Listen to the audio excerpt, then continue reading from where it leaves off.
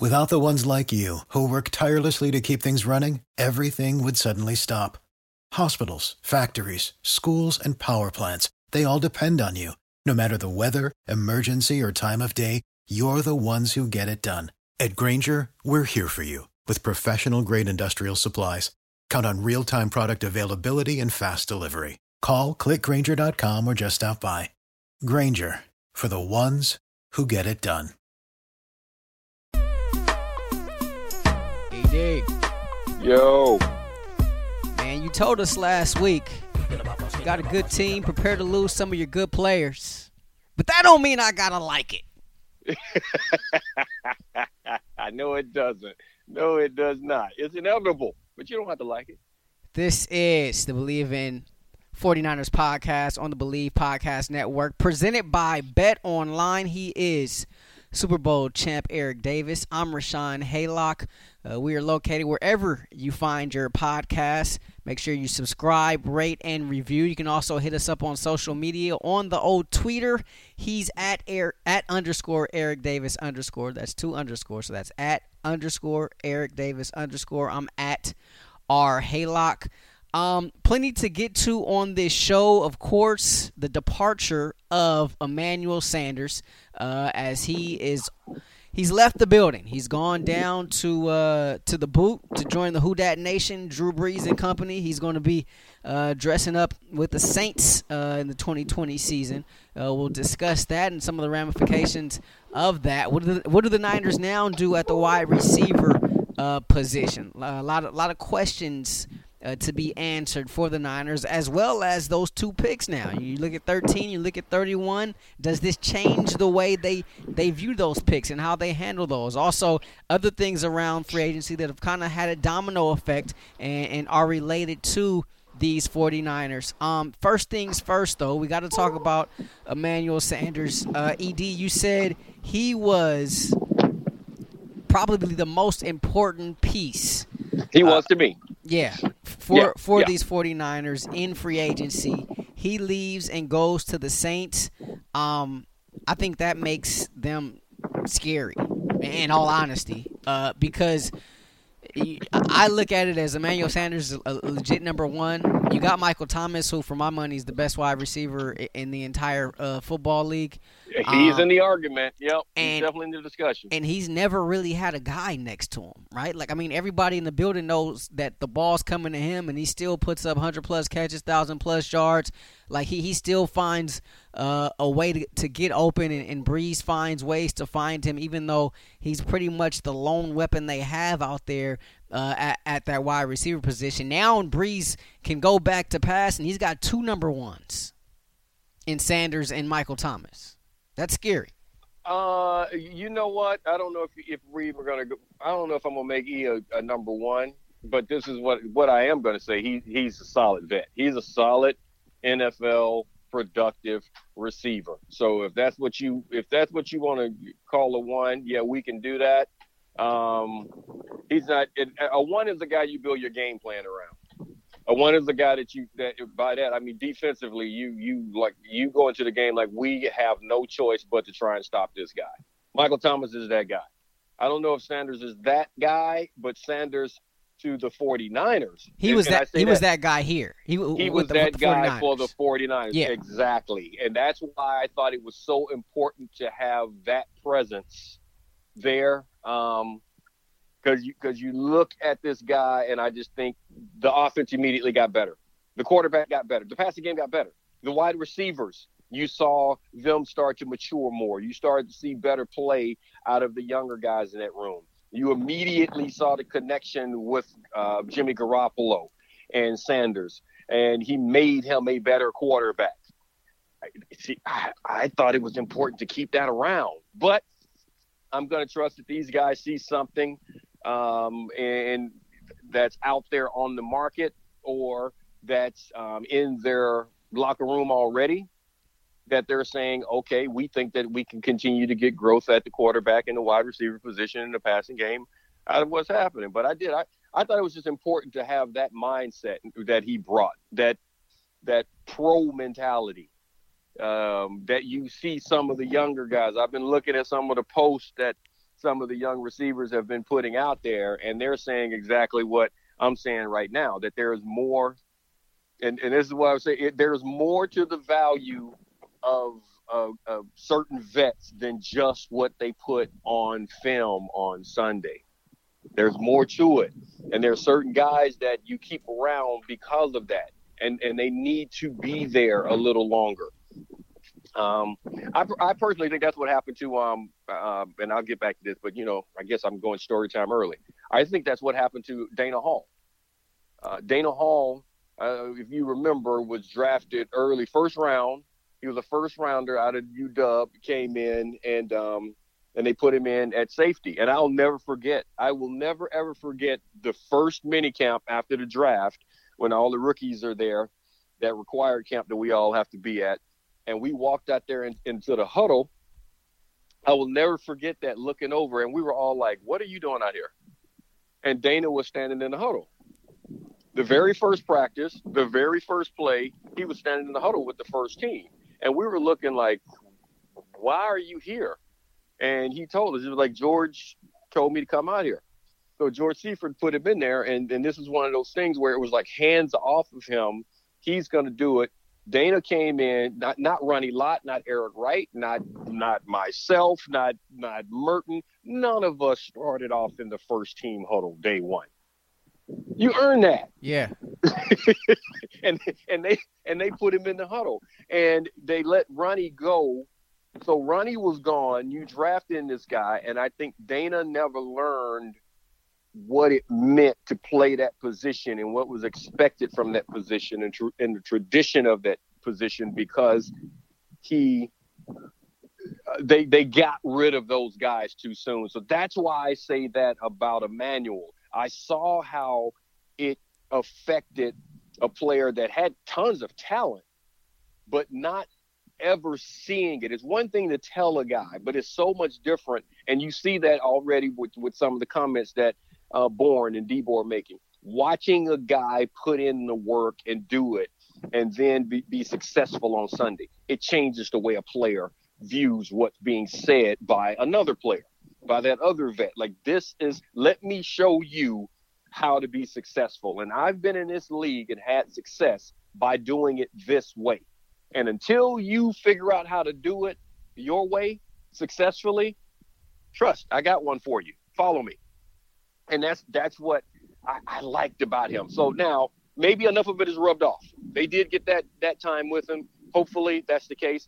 But I still see them making some types of moves moving forward at that position. You said, and I've heard you say it right here on this podcast, everybody has a number, right? And yeah. we talked about this. We talked about it as it relates to Sanders. I was, of the mindset early on, I didn't think that the Niners would go over $10 million per year for him. And he ends up signing 2 years, 16. It seems like it appears that's somewhat favorable. That's somewhat that would have been friendly enough for the Niners to be able to bring him back at that type of number. I don't want to speak for Sanders saying that, he wanted to come back, because we don't know that. We don't even know if the 49ers even offered anything. But I was going there with you on that one. He may not have wanted to come back. There's always that. Always that. Yeah. Yeah, but I looked at the number, because my whole thought with Emmanuel Sanders was, if he leaves, it's going to be a high number. And to me, 2 years, 16 isn't that high for what he brings, especially for what he brought to this team last season. I thought anything like that, he'd for sure, would be back in a Niners uniform next season, and that just simply wasn't the case. And it's just not the case, unfortunately. And so now he teams up with Mike Thomas, and if you're the 49ers, you gotta look at this now, right? Like this is a team that you're probably going to see down the line if you're expected to be, back in the same boat, in the same race that you were in last season. Well, remember what I said at the end of last season. Like, your division has changed. That's the thing you got to understand. When you're a good team and you start playing, The Niners reached a point where you were no longer concerned about the NFC West. The only reason you even thought about it is because there was that first round bye that you were fighting with Seattle. But your division then became, it wasn't just Seattle, the Rams, and the Cardinals. No, it was Seattle. It was Baltimore. You know what I mean? That's how you had to start looking at it. What was happening in the East? You had to start looking at what was happening with the Patriots. That's where I see where you're going. That's where the Niners are right now. The Niners are a good football team. I don't think last year was a fluke. So now your division goes beyond the West. You just said it. You have to start looking at what the Saints are doing. What is Kansas City doing? What is Baltimore doing? They didn't all of a sudden become a bad football team. Yeah, there are other teams that are going to pop up. Tom Brady, I know I was saying he's not the guy to come here, but Tom Brady's not a bad quarterback. So now look at what the coaching staff that you have there offensively and defensively in Tampa combined with now you have a reliable quarterback. How is that going to affect things? So you do have to look at it just beyond what's going on. And I mean, Emmanuel Sanders, as much as I would have liked to have him here, from a Sanders standpoint, you have an opportunity to catch balls from Drew Brees. Yeah. You have an opportunity to play opposite Mike Thomas of Mike Thomas. And this is one I remember Nate Burleson was talking one time, and he was talking about playing and what he would do and all of this stuff and everything. I would have done this to you, and I would have done that to you. And I said, Nate, I never would have covered you. You're the other receiver. and the reason I bring that up is what I'm trying to say. Sanders gets to be the other receiver. We already talked about number one solid vet talent that he possesses. He is the one who's going to get the single team. He is the one that's going to get the easy coverage. He is, because you have Michael Thomas on the other side. So if you start to think about that from a receiver standpoint, and getting your own numbers and having the ability to make plays, I can't get mad at him for going there. You know what I mean? Yeah. It actually makes sense for him to go. He's closer to his family. He's in an offense that, I mean, it's a receiver. It makes sense. That's why I wish they could have kept him. He's a good player. So I don't expect him to have a bad year there, unfortunately. But yeah, that's something that the Niners are going to have to contend with down the road. I do believe that those guys they'll be neck and neck all year long fighting for hierarchy. And they're on a whole lot of buys out there this season. Yeah. So you gotta pay attention to that too. So all of this stuff is gonna be important down the road. So just the way the guys that are getting the weight and how it's going to affect them. The guys that are like, we haven't talked about Hop coming into the division. Yeah. That changes things. That changes things big time, especially with that quarterback and with that offense. But when you now looking at this Saints team and just going back the last couple of seasons, like we all know what Mike Thomas has been able to do. Over 100 catches. Kind of that 120 catch window and over 1,000 yards. Had 1,400 yards the year before. Outside of Alvin Kamara, who's had 80 catches each of the last two seasons. No other receiver or tight end has had more than 43 catches for the Saints. And now you bring in a guy like Emmanuel Sanders, who is more than capable of putting up that type of a total. And the thing that's interesting to me is for as great as Mike Thomas's numbers have been, his numbers go down slightly a little bit. Sanders' numbers, obviously Sanders can put up some big numbers, and then you still have Kamara coming out of that backfield. That's a lot for opposing defenses to deal with when you got Sean Payton calling plays and he's not getting in his own way.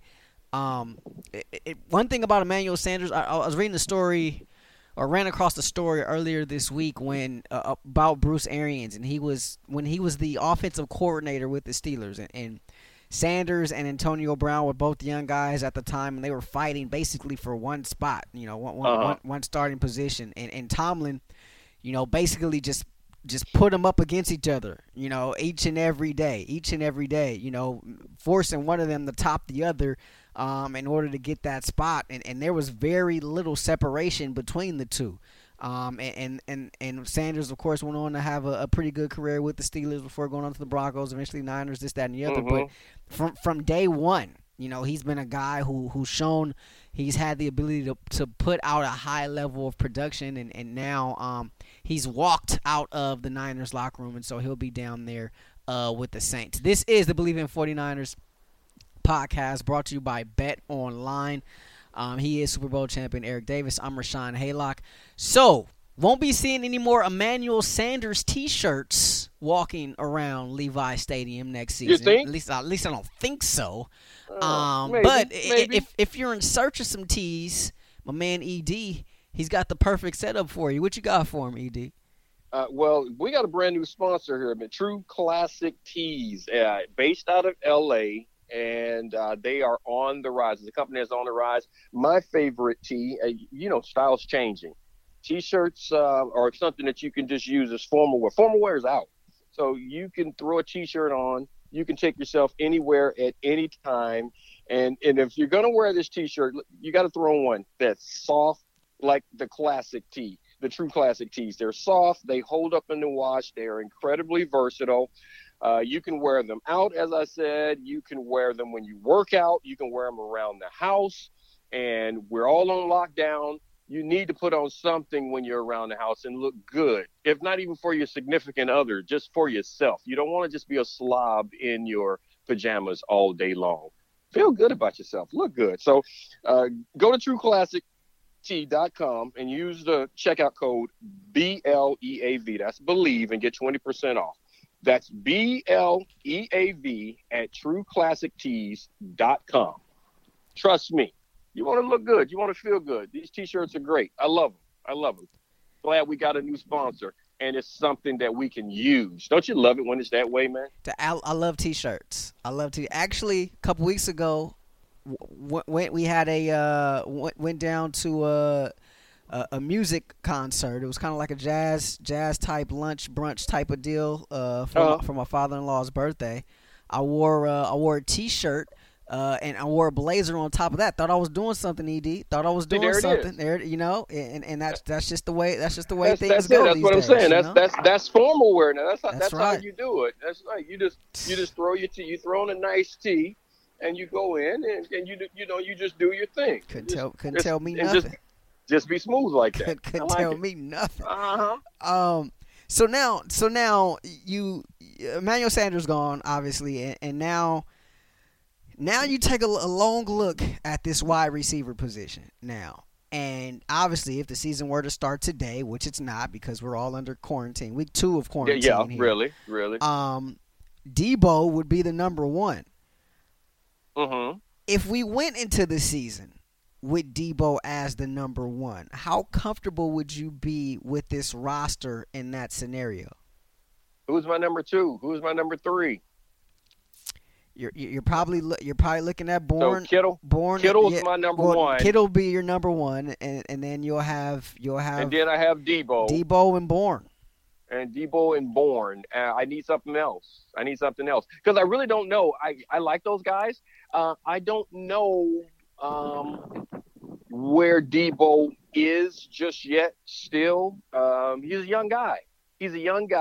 And this is what I will say. I said this after Patrick Mahomes' first year, when everyone was like, he's the greatest ever and all this stuff. And I said he had a really good year.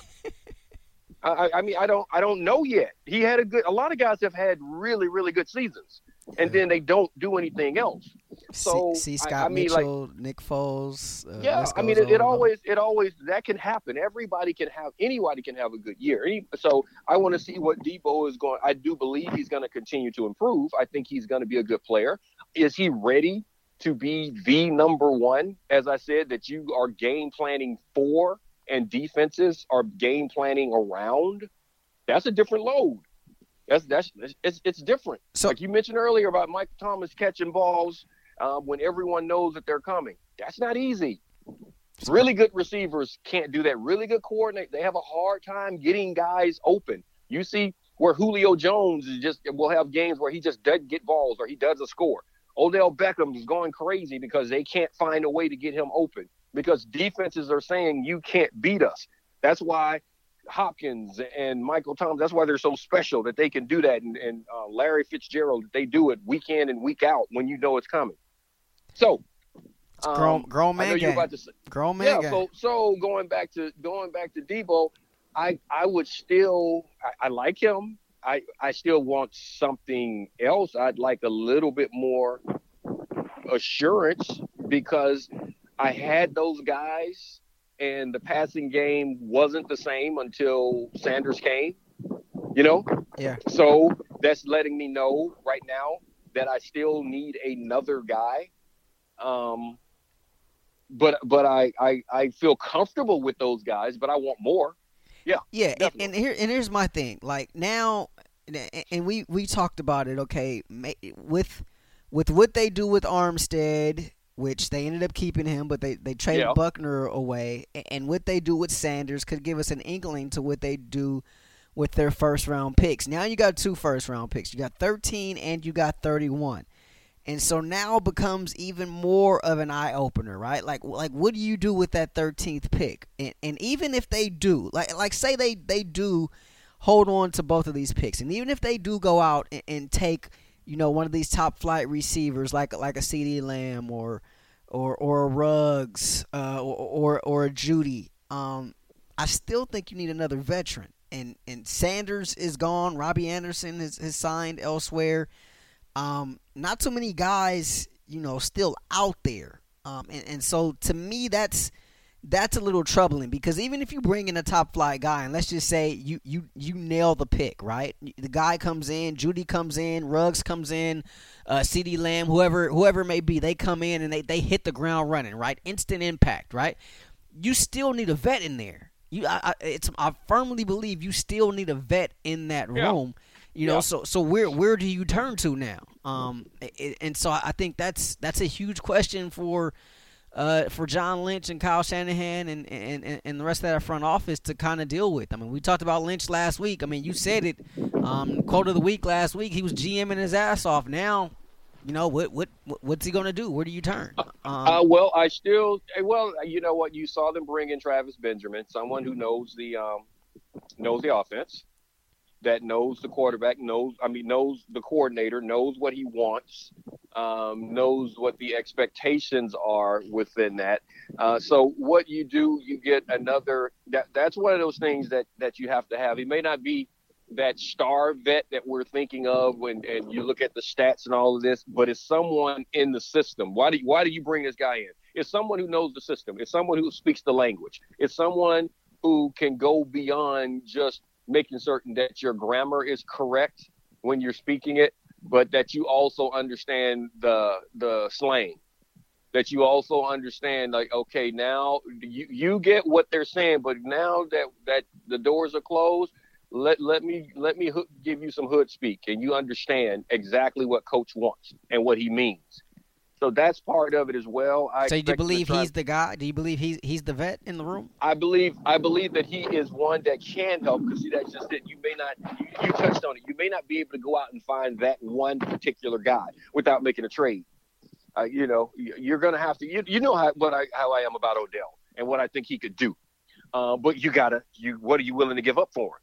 Because that guy's not cheap. I mean, you can go out there and get a guy. But it's what are you trying to do? Unless it's the DeAndre Hopkins situation where the coach was literally trying to give him away for whatever reason, he was trying to give him away. You're going to pay a lot to get a high-end guy. That's just the way it is, because a high-end guy is worth a lot. Are you willing to do that? That's the question. How important is that to you? And what do you think the rest of your team could do? I still want to see what some of these younger guys could do. I think that, Benjamin is one of those guys that the only reason you bring him in is because he does know your system. He does know what's going on. You are expecting him to be able to help some of these younger guys come along, because I don't see them expecting. Do you expect Benjamin to come in and take Bourne's spot or Debo's spot? Or, you know what I'm saying? Well, for context, Benjamin was with Kyle Shanahan in Cleveland when Kyle was the OC there with the Browns. Do I expect him to come in and take Debo's spot? No. Do I think he can come in and take Bourne's spot? I think he can push him. Okay, I really do. I really now do. That's the thing about it. You bring him in because, just as you just said, you're trying to push that other guy. And my point, he's not coming in to be the number one guy. You're not bringing him in to be the number two guy. I don't believe. I think you're bringing him in just to do that, to teach the guys and push guys to further understand what it is this guy wants in his system, because you've been in it. And Kyle knows Kyle's not trying to go back to the beginning teaching guys his offense like he did when he first took over the job. Those days are over. Well, so now in this current state that we're in also, I mean, that makes it a whole lot tougher, right? I mean, there's no OTAs going on right now, and no, that's fine. You know, everybody freaks out about that. I didn't have OTAs when I played football, and I learned everything. You didn't need to be around. There was no such thing as off-season conditioning. We did it as a group. We would do it on our own, and we would get together and work out like maniacs, which is probably why we were better than a lot of teams. But there was no required get in camp and do all of this stuff and be around one another. We didn't do that, and I still learned. I learned the defenses. I left as a free agent. I went to Carolina. They gave me a new playbook. And what you do, you sit down and you learn the playbook, and then you go to camp. I mean, you know, you go to practice, you sit down, you do meetings, and you learn stuff, and it's your job. So not having the OTAs and all of that, that's not an issue. But what I'm talking about is far from Kyle's standpoint. Kyle is at a point to where now, because this is what you're doing with Garoppolo, his maturity, his growth as a quarterback. You have the foundation. There are some basic things that everyone within this offense should know now. You're going to practice those basic things, but you're going to continue to build out your playbook. And that's how it was with us. I mean, it got to a point, there would be times, I literally remember, I'll never forget the 1992 NFC Championship game. Emmitt Smith scored on the play. If you look at it, if you go back to that game, Emmitt Smith scored on the play on a little swing pass. There was no one out there. And that was because we ran a defense. And I remember when I heard it in the game, we ran a defense in that game that we had practiced one previous other time, and it was back in training camp. Wow. But you're expected to know it because we had done it, and we had practiced it, and it was in our playbook. And it wasn't even in our game plan for that week, but it was something that we had. And then when they called that, because for that particular situation, they called it. And what's his name? Harrison. He had a peel blitz. It was an all-out blitz, but he had to peel outside. You come out of your blitz and you take anyone that crosses your face. And he didn't take Emmitt on that play because it was one of those things. He just blew the call because we hadn't done it. So when they called that, like, how many dudes were in the huddle kind of scratching their head like, wait, what's? Yeah, I mean, you know, I'm sure a lot of it is the understanding of the defense. There are some guys that just don't know because a lot of the D linemen, they're waiting for you to tell them what to do anyway. But in the secondary, just knowing what everyone's doing, I was like, what the hell? When I heard it. Because our defenses, they had a lot of long names, but then we do a lot of code words on things just to make it shorter and to call it home. Because at home, that's where you get all your noise and everything defensively. No one ever thinks about the defense having a hard time communicating. Because you guys do realize that when the crowd is yelling and making all that noise to confuse the offense and mess up their timing and get the false starts and all that stuff, you do realize defensively we're trying to talk to each other too.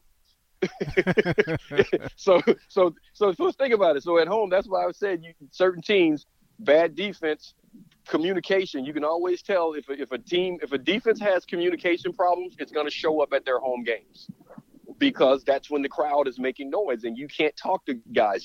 So you have to have hand signals and shorten things up, and you got to have an understanding of what's going on. But So when he came in, yeah, I was like, what the hell? I was like, Double Dog Texas Special right now? And I mean, I remember thinking I'm like, cool, I don't mind blitzing, but it wasn't a blitz that we literally had not run it all season long. And this was the NFC Championship game. You're talking about the end of the season, and that was like in the beginning of training camp when we did that. So I say that what I'm pointing out is that those are the type things you have your basics, but you build off things and you do little things for certain situations, and you want to have it there. That's what Kyle is with this offense now. He doesn't want to go back to they're not going to go back to day one, first camp. Let me teach these basic plays to Jimmy and the offense. That's an understood thing that you have to catch up to it. So bringing in a Benjamin is someone who already understands that language. He understands that verbiage. He understands the basics. So I can build off of what we've been doing, and you want as many guys around as you possibly can that you can build off of what you've already been doing so that you can advance what you're doing. Because remember, we said, like with the Rams, their problem, they're trying to win doing what they won with before. Yeah. You can't do that because people are going to study what you did before. So yes, there are some basics that you are going to have to do because that's what your team is built around. But now you have to expand off of those basics. And that's what you want to practice. And that's what you want to have guys doing. The young guys, whoever that may be that you bring in offensively or defensively, those are the only ones that have to get up to speed. But they get up to speed quicker because they're watching the other guys do it. They still have to go back and do all the studying and all the learning, but they also get to see other guys advancing what it is that they're learning. And they get up to speed. You catch up faster that way, but the team never slows down. And that's what you want to bring in. And that's where they are right now. So I see having people come around that understand where you are so that you can continue to build and go from there, and just hopefully it's not a situation where you throw things in at the very end of the season. that guys have forgotten. But yeah, I'm still mad about that. Still mad. Martin Harrison, that was his name. Martin Harrison. This is the Believe in 49ers podcast presented by Bet Online. I don't blame you. I'd be mad at that too. Matter of fact, I am mad. I was watching the game, so I mean, I'm still mad about it myself. But you know what? I don't know. Well, I guess you know what? I don't know if it was Martin. How mad I can get it. Yes, never mind. I was about to say I don't know if I should be mad at Martin because, like I said, we didn't really run it. I mean, that was like 6 months. It was like 6 months ago. But you know what? I knew what to do. Yeah, but I mean, you're a rare breed. No, I'm not. I just had a job to do. I was one of 11 out there, and I knew what to do. So out of all those 11 guys, how many guys you think really knew what to do when that play was called in? 10 others did what they were supposed to. All right, give you that. It only takes one. It only takes one. It only takes one. And, not to mention there was a bad call on there anyway. But never should have gotten that situation. That's a whole different story. That's a whole different story. I go back and watch that. A couple phantom calls, but never mind. We lost. But what is this? This is the Believe in 49ers podcast. It is, okay. And it's presented by. Thinking about that game. And it's presented by Bet Online, their brand new title sponsor of the show here, and so we're very appreciative of them and their contributions to this podcast. And Ed, today was supposed to be a huge day in sports, right? You're talking about the Sweet 16. You're also talking about opening day throughout all of Major League Baseball, and so for a lot of people, there was a lot of things to be able to play. I mean, run differential. How many strikeouts would Kershaw have had today? A lot of people like to spend their money different ways. Kershaw gets a lot of strikeouts. A lot of strikeouts this time of year. He just can't get them when they matter. And there lies the problem. But if you know the pattern, you could have put some money down, and you could have won a lot of money today on the MLB. But no fret. While we're still waiting this thing out at home and we're still under quarantine, this week 2 of quarantine, you can still have some fun betting at Bet Online. No NBA, no NHL, no MLB as we mentioned, so you might think there's nothing to bet on. But Bet Online still has hundreds of places to wager, including their online casino with poker and blackjack. And sports that aren't totally done. There's still mixed martial arts, American Idol, the elections, the spelling bee, and their $750,000 poker series. They're still fun to be had, so go to betonline.ag and use the promo code MyPod100 to receive your welcome bonus on your first deposit. Again, that's betonline.ag, G as in Gary, and use the promo code MyPod100. BetOnline, the fun never ends. The fun has ended for some around the NFC West, though, however. A lot of big moves, a lot of things have happened. Todd Gurley, gone. And if you're a fan of this podcast, we talked about this a long time ago. I mentioned it numerous times. Like, something's not right?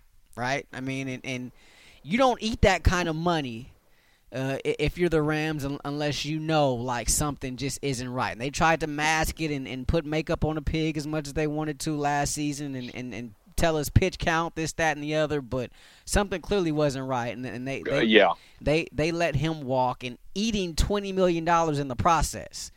You don't see that happen all the time. DeAndre Hopkins, of course, is now the newest one of the newest members of the Arizona Cardinals, and so that's the one. So I mean, basically they acquired him for peanuts, and and as you mentioned, the division got better. You look at Seattle. You know, they're not going anywhere. You look at what the Niners have done. That they pretty much have almost their entire team intact, and they got 2 first-round picks to kind of add to that. Yeah. But you look at this Arizona Cardinals team, and this isn't a team that was bad last year. You know, they had their bumps in the road. First-year head coach. They're learning. First-year quarterback. They were learning, but they were also explosive at times. In some ways, it sort of mirrored what Kingsbury did over there. It sort of mirrors what Shanahan did when he first got to the Niners. Yeah. In some ways, where you look at it and you're like, okay, this could be a problem down the road, because you see the guys playing hard. You look at the talent on the roster. You look at the innovation and what you can do from a playmaking standpoint, and then like, yeah. So that's what I'm looking at. I'm like, I wouldn't be surprised if they make a jump here soon. So now you add a player who many believe is the best wide receiver in the game, DeAndre Hopkins, and you line him up opposite one of the best to ever do it in Larry Fitzgerald, who still has something left in the tank. Like, he's just not out there, just running around. Like, he can still make some plays, Cam Fitzgerald. And then they got Drake, who in the backfield, Kenyon Drake, who they believe is a better fit for their offense. Coming out of that tailback position, and he played well after coming over in the trade from Miami last season. He played very well in a Cardinals uniform, and so now if you're the 49ers, you got to contend with this. And that makes the whole Jimmy re-signing a lot more imperative, obviously, because you got these receivers that you got to deal with now. You got Hopkins you got to deal with.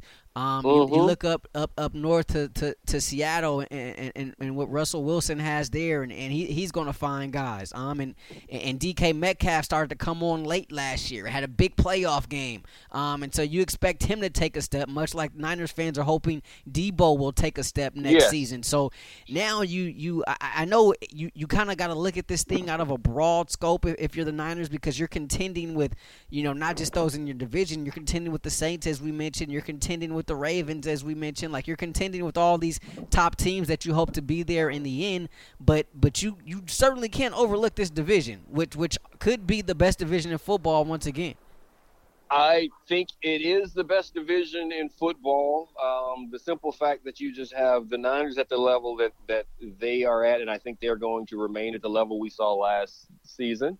And Seattle is just simply Seattle. And as long as Russell is there, I mean, Russell is quite possibly the best quarterback in the league at this moment. And as long as you have that, then that gives them an opportunity. We know that as long as he's healthy and under center, they can win 10 games. He's one of those type quarterbacks, and whether you want to give him credit for it or not, that's just the way it is.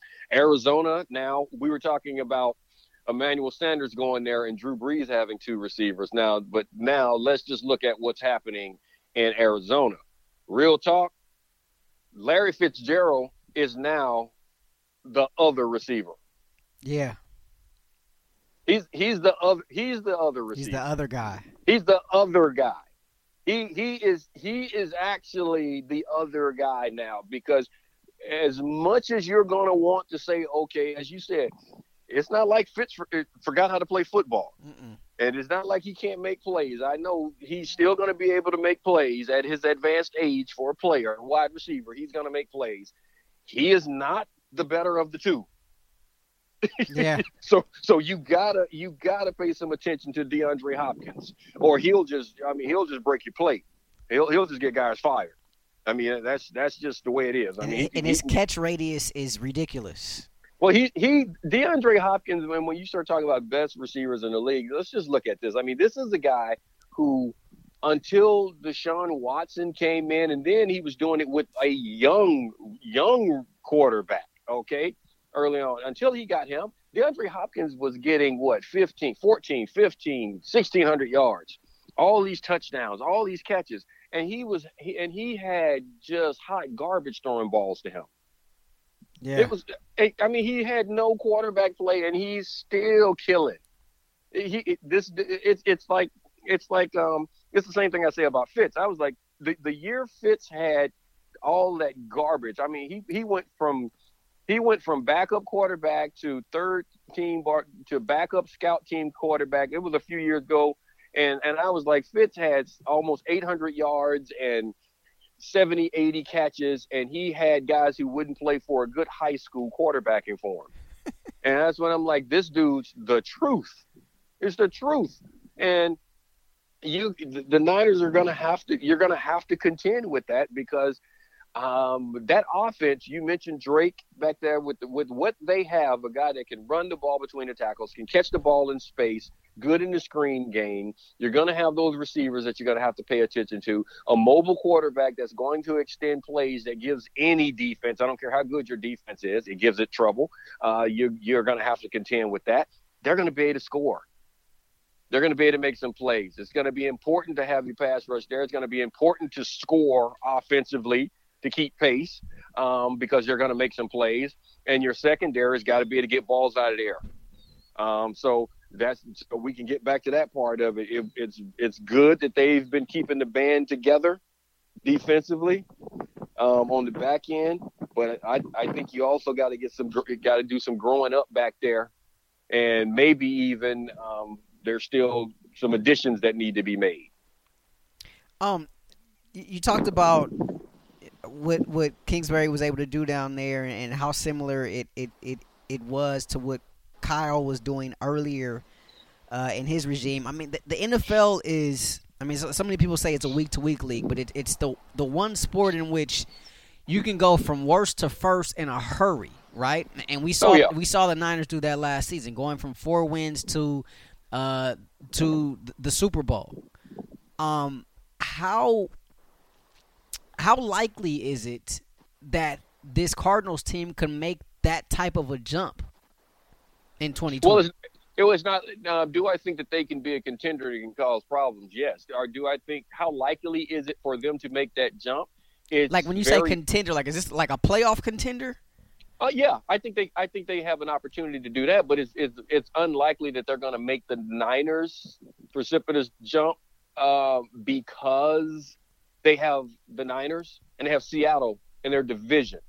It's going to be hard for them to jump over both of those teams, because to do that, you're talking. I mean, in actuality, you're talking about sweeping one, maybe both of those teams to put yourself in position to do that.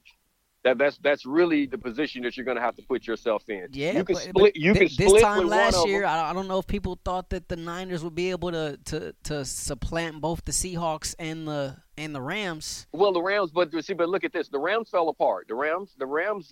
You didn't have to do anything to the Rams because they did it to themselves. They did it to themselves. Self-inflicted wounds. Fair so that's point. what I'm saying. Fair point. Seattle's not going to fall apart. The Niners aren't going to fall apart. So what you have to do is raise your standard if you are Arizona. If you are the Rams, you got to raise your standard of play to get to the top of this division because those other two aren't going anywhere. So that's what I'm saying. So now, if you're Arizona, you have to sweep. To do what the Niners did, you have to sweep the Rams. They're going to have to sweep either Seattle or the Niners and split. Worst case scenario, split with one of the other ones. Yeah, that's quite a leap. Yeah, and I don't see them doing that because I don't see you sweeping. I don't see you winning 3 out of 4 with Seattle and the Niners. I don't see Arizona doing that. I don't think they're ready for that just yet. And now all of this is being said, health across the board for all teams. It's a given. So that's what I'm trying to say. That's why I'm looking at where the Niners are. They are solid. Yeah, it's going to be a tough game, and I like that. Being in a tough division, it's like a few years back when I thought the best division in all of sports, I thought it was the AFC North. Early on, when in the early 2000s, when you had Baltimore and Pittsburgh at that level, you had some good Cincinnati teams during that time. Marvin Lewis had some really good teams. The problem is that they just weren't championship good. Yeah. So Baltimore and Pittsburgh had to deal with. You couldn't even make the playoffs because you had 2 Super Bowl contenders in your division. And that's the thing. And Marvin Harrison will always be that guy that couldn't win a playoff game, couldn't do this, they were winning 10 games a year, but they had 2 Super Bowl contenders. And that's what Arizona is going up against right now. So that's why I'm saying it's going to be a very difficult thing for them to make that leap if the other teams maintain where they are. And I think you have organizations that are capable of maintaining what they have. That's why I don't see that jump. Is it premature to say that they've leaped beyond the Rams? Well, yeah, it's premature. We can look at it on paper. They're doing what they need to do. That's the thing that I can say. It's just like going into last season when I was asked this time of year what I thought about the Niners. And during the offseason, I was like, you know what? They have addressed the issues that you would think they need to address. You know, the so-called issues, the areas of concern, they addressed them. So that's all you can do this time of year. All you can do is get better on paper. It's premature because, you know, the Rams are in a situation to where they still have an opportunity to address some of what they have going on. Their locker room is not void of talent. It's not. They're just doing some house cleaning that they needed to do anyway. I mean, Todd Gurley in the Super Bowl, you don't give him the football. In the Super Bowl, you don't give him the football. Yeah. He's hurt. He was hurt then, obviously. So you try to prolong it. You hope he can get back because you have given him all this money. And that's what people have to understand. That's fans, you have to understand that. That's what happens a lot of times. Why do you hold on to this player? Why do they do certain things? It's because, remember, the GM, the president, whoever it is, the person that finally signed off on this is the contract that we need to give this player, you have to go in and sit down with the owner and explain to him why you just gave all of his money to this guy. And if you don't have a good answer, that could be your job. So these GMs are going to try to give a guy every chance they possibly can to perform. And you hope and you pray that you can find lightning in a bottle because, as I said, a guy can always have a good year. So you can always hope that something's going to happen. But now they're just moving on. So they realize that they have a player it's just not going to work out for them. They can't afford to pay him the money. They know his health.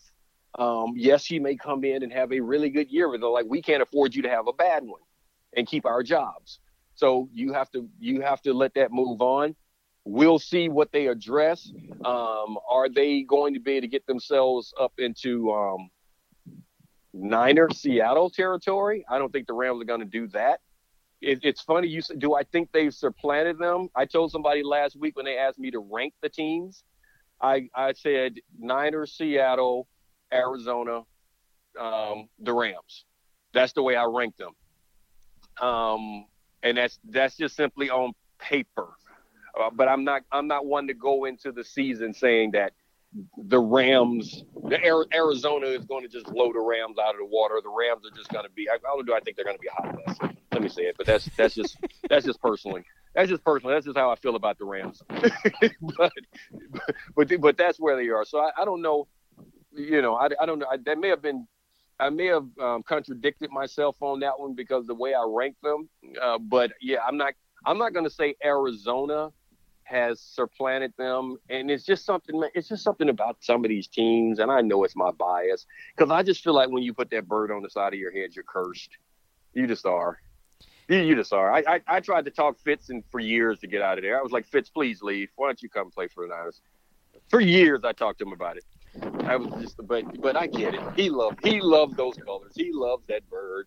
They've been good to him. He's been a good player, and he's seen the good times. I mean, he's been on that team when they were horrible and took them to a Super Bowl. So I get it from his standpoint. That money goes a lot further there in the desert than it does in the Bay. That's for sure. Yeah, well, you know what? Yeah, I think he's gotten beyond the money. I think he's gotten beyond it. It's like those are just his colors. They just.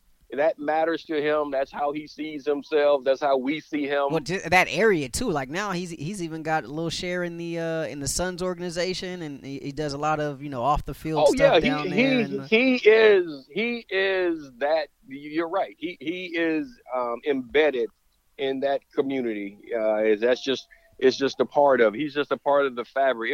It's like before Eddie DeBartolo was in the Hall of Fame, and I remember at a Super Bowl when they were doing all of that, and he was up, and they asked me what did I think about Eddie DeBartolo, and I was like, it's silly to ask that question, and I asked someone like this. I said he is as much, and this was my answer. I said Eddie DeBartolo is as much of a part of the fabric of the Bay Area as the Bay Bridge and the Golden Gate. I was like you think about sports in the Bay Area. You're not going to have a legitimate conversation without talking about Eddie DeBartolo and his part in Bay Area sports. I said, just like you're not going to talk about landmarks there and not talk about the Golden Gate Bridge or the Bay Bridge. I was like, it's just he's a part of the fabric. That's Fitzgerald in Arizona. He's there, but so they unfortunately still got to deal with him for a couple of years because he has been a Niner pain in the for years. Yeah, he has. Obviously nowadays there's so much going on through social media. Twitter has kept me locked in during this quarantine time and finding out information and everything. But there's a social media out there for everybody, right? There's the fun and games on Instagram. There's some of the news stuff that you get from Twitter. But there's also something out there for the business professionals like yourself, Eric Davis. Yeah. I mean, and you have to look in because everyone at some point of their lives has been a part of a job interview.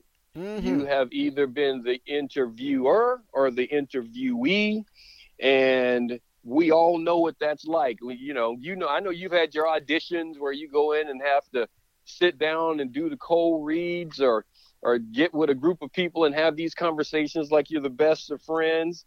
And LinkedIn is trying to help the business people out with that, as you said. The perfect hire can impact your business for years to come. That's something you got to understand as a business owner. And the only place you can find the perfect hire is on LinkedIn Jobs. They have over 675 million members worldwide. They can screen candidates for you with the hard or soft skills that you're looking for, and they can find the right person for you fast. So LinkedIn looks beyond the skills that you are expecting for the job to be done, and they're going to look for skilled people, and they're going to post them right up front so that the qualified candidates can be matched with your business perfectly. That's always a good thing. And it's no wonder why there's a person hired every 8 seconds. Listen to this. Every 8 seconds, before I finish reading this, a few people will be hired on LinkedIn. That's some pretty good work right there. And that's why companies also rate LinkedIn Job as the #1 platform for hiring their workers. So find the right person for your business today with LinkedIn Jobs. You can pay whatever you want, but you get $50 off. So just visit linkedin.com/team. Again, that's linkedin.com/team to get $50 off your first job post.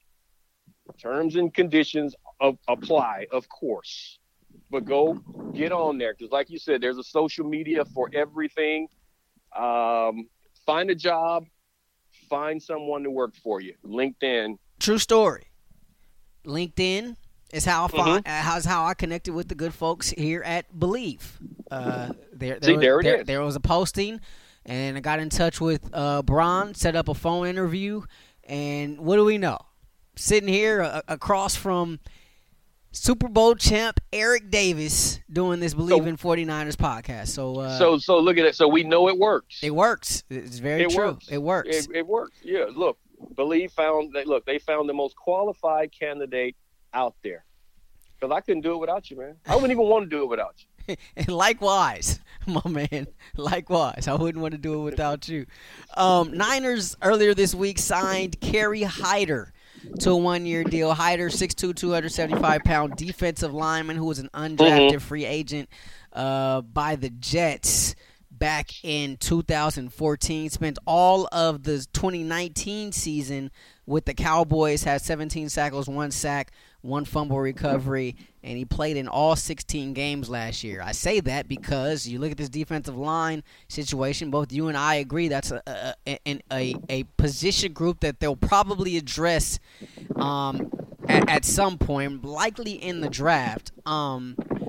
More so than free agency, especially now because we took a look at this and we thought a good fit would be none other than Ndamukong Suh. Tom ends up down in Tampa Bay, and Ndamukong Suh says, hey, you know what? Tom Brady's here. I might as well, stay down here too in Tampa. And so he re-signs with the Bucs. He was one of our targets to enter to be signed by these Niners in free agency after the Buckner trade, but now he stays in Tampa Bay. They bring in Hyder. We'll see what he can do. But you look at the draft, obviously at some point they're going to look at a defensive lineman, but the I don't want to say the loss of Suh because the 49ers never had him, but just the domino effect. Brady ends up in Tampa, Suh stays there. No, exactly. And I was on Twitter talking about that, and I said it. I don't know if I said it on the podcast or what. I may have, about Suh being here, and I was like, you lose Buck. Suh can come in and he can fill that role, and it won't cost you. What were we talking about? I was like, and it won't cost you $20 million a season. He signed there for what, $8 million? Yeah, 1 year, $8 million. And I felt like you could get the production that you got from Buckner out of Suh. This guy still demands a double team. He's still going to be a space eater. He's going to allow guys around him. So the Armsteads and all these lanky guys, they can still move. The Bosas and the Fords, they can still get the one-on-ones because you got to double that guy. I knew that. And everyone was like, you don't need him, and he's not. And I was like, well, then why were the Niners trying to get him? that was part of the plan. You're looking, and remember I said that's John GMing his ass off because he's looking at what's out there. Yeah. And how much do I have to pay this guy? Yes, you're going to lose some good players. What's the easiest it's easier to replace an interior guy than it is an edge rusher. That's why there's such a premium on edge rushers. They're harder to find. It's just it's hard. It's really harder to find. It's just like corners and safeties. It's harder to find one than the other. A guy that can do it at a certain level. So Suh, it's not the end of the world, but it would have been nice to have him. Yeah. In there, in the middle of everything. Because somebody was going to somebody or somebodies were going to benefit from him being in that lineup. Like he made exactly. if you're just looking at the numbers, you may have scoffed at his production perhaps, but somebody was going to go off as a result of him being there in the middle of that defensive line, whether it was Armstead, like you said, or a Bosa, or a D Ford, or who knows, maybe even a Ronald Blair. You never know. Somebody was going to go off as a result. The guys who lined up next to him, it's like that other receiver. It's like I'm saying, being across from Randy Moss. Like I should tell Nate, you were across from Randy Moss. You should have been all pro. You should have been all pro. You were getting you got all the easy work. You should have been all pro. So stop it. The guys lining up next to Suh have their career years, because as you said, he takes up so much room. You have to concentrate on him. Even at this age, you have to concentrate on him. So that's why I was like, okay, it would have been nice. He's gone. He was never here. He's not a part of it. But it still leaves me questioning what they want to do with that early pick, because you were trying to replace Buck, and that's what that move looks like to me. That you're trying to replace Defoe right there. So if that's the case, that still may be looking at that in this draft coming up. I know the expectation is that it's going to be a wide receiver. I wouldn't be shocked and I wouldn't be mad if it's a big body. I've said that the entire time. Give me an offensive lineman or a defensive lineman. I'm okay. I'm okay with it. I have faith that you can find a corner. You can find a DB or a wide receiver later in the draft. There are too many of them out there, and you can find another guy that can come in and play for you. I just feel like that's what you do, and that's how you do it. That we'll see.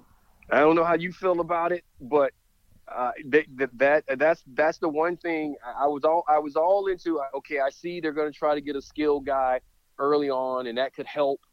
I don't know if you necessarily have to have. I know everybody's in love with Judy, or CeeDee Lamb, Ruggs, and I like Alabama receivers, because I think they just play well early on in their careers because of the training they get.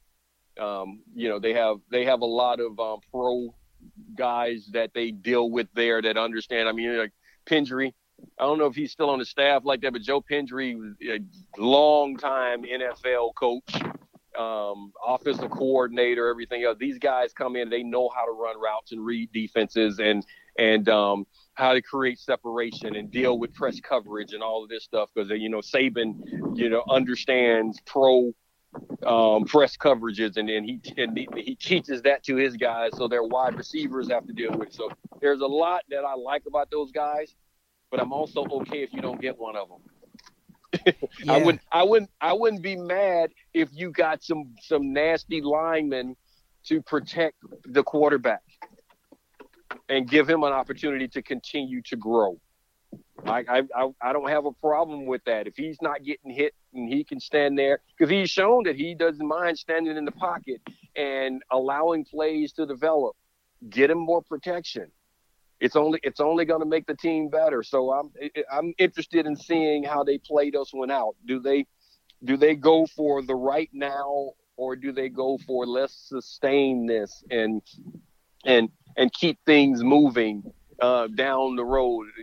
How is that going to be? Because linemen are important, as Dallas. Now that Freddie retired, yeah, they're important. You look at it, it's interesting. The 49ers posted an article on their website, and it had different mock drafts from different reporters, or from different reporters from different outlets, and it had their what they were going to do with the number 13 pick, and it ranged anywhere from wide receiver to corner to defensive line. So there's still some uncertainty there amongst those that do the mock drafts. There's some mock drafts out there that have as many as 7 wide receivers going in the first round. This wide receiver class is ridiculous. Yeah, but Ed, this wide receiver class is ridiculously loaded. Like this is probably one of the deepest wide receiver classes we've seen in a while. Like the names we're mentioning aren't even names like Justin Jefferson from LSU or Jalen Reagor from TCU or Brandon Ayuk, who a lot of people like, who most people see going in the second or third round, or even a Michael Pittman Jr. His daddy played in the league, so he's got the genes, he's got the bloodlines. Daddy won a Super Bowl with the Bucks. A lot of people see him going maybe second or third round as well. Even a T. Higgins, who may be gone before the Niners get there at 13, the wide receiver from Clemson. But like this wide receiver core is ridiculously deep. But I'm with you. A part of me would prefer them go either O lineman or D lineman at 13. But I don't know. Like, just the way this whole thing is playing out, like, I feel like whether it be 13 or 31, one of those picks is going to be a receiver. I really believe that, unless Lynch has some other little rabbit in his hat that he's going to pull off some blockbuster trade, from some star wideout out there, maybe an OBJ or whoever. I really believe either 13 or 31 is going to be it's going to be a wide receiver. I hear you, but my philosophy on that. And this is someone who played the position of corner. I said there is no reason. I always said there is no reason to draft unless the guy is a freak of nature.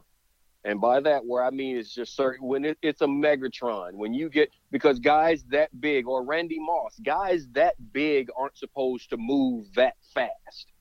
So when you start to get the freak of nature guys, when you get a Julio Jones, if you line up, I don't know if you've ever stood next to Julio and just watched them and seen it. But people, if you can stand next to Julio Jones on a football field and watch him, if you've ever seen the movie Avatar, that's what this dude is. I'm telling you, I said for years, the dude should be blue. He's a freaking avatar. There is no reason that a man, I remember watching him over at the Pro Bowl when Jerry Rice and I were the Pro Bowl coaches. I was watching him and I just sat there and just watched him one day. And Jerry and I were both looking at each other like, how the hell can that huge body stop and start and change direction that quickly? So when you see that now, I'm like, okay, this right here, yeah, I'm drafting him as fast as I possibly can. Because you're just like human beings just shouldn't be able to do that. It's rare that you see that. So unless the guy is at that level, there they go. They're coming for you. They are always coming for you. that's right outside my house this time. Yeah, of course it is. They're on their way to you. So people, if we have to go quickly to understand, just know. But so unless a guy is at that freak of nature, I'm not drafting a wide receiver or DB in the first round unless I get a freak. That's just how I am. It's like Deion, his speed, yes, I have no choice. Patrick Peterson, that size, that quickness, everything that he could do at that weight and the way he could move, yeah, okay, I see it. It's rare that I'm gonna go and do that. Because one of the greatest DBs our game has ever seen, and I did a list of like top 5 corners. I didn't put him on my list, and they were like, he's going to be mad. I was like, Sherm's not finished. That's why I didn't put him on my list yet. Because Sherm is going to convert. He's going to be one of the greatest DBs ever played. He was drafted in what, 6th round? He was drafted pretty low. I'm not sure if it was 6th though, but yeah, I think it was something like that.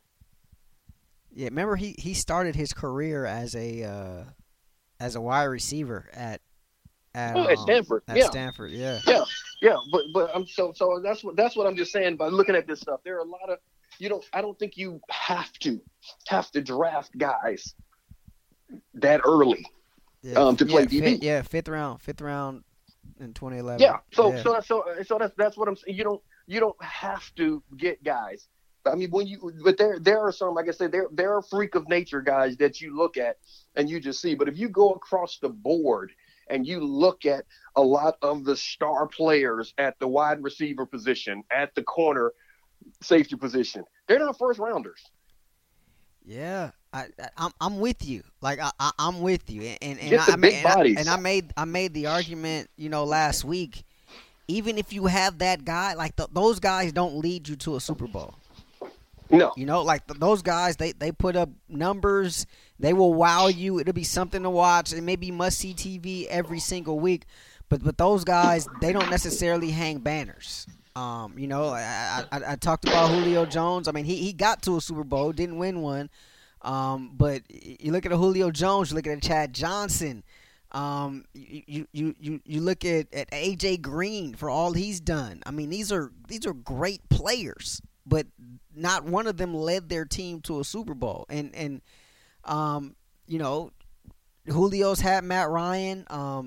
Chad for a good chunk of his career, he's playing with Carson Palmer. I mean, it's tough. Like those guys just they don't get you there. They don't get you necessarily to that banner. Now they can help. Without a doubt, they can certainly help. But if you're going to get there, if you're going to be playing late into January and early February, like you better have some dudes up front. Without question. Without a doubt. If you don't have the big uglies, you don't stand a chance. Yeah, and so I don't know.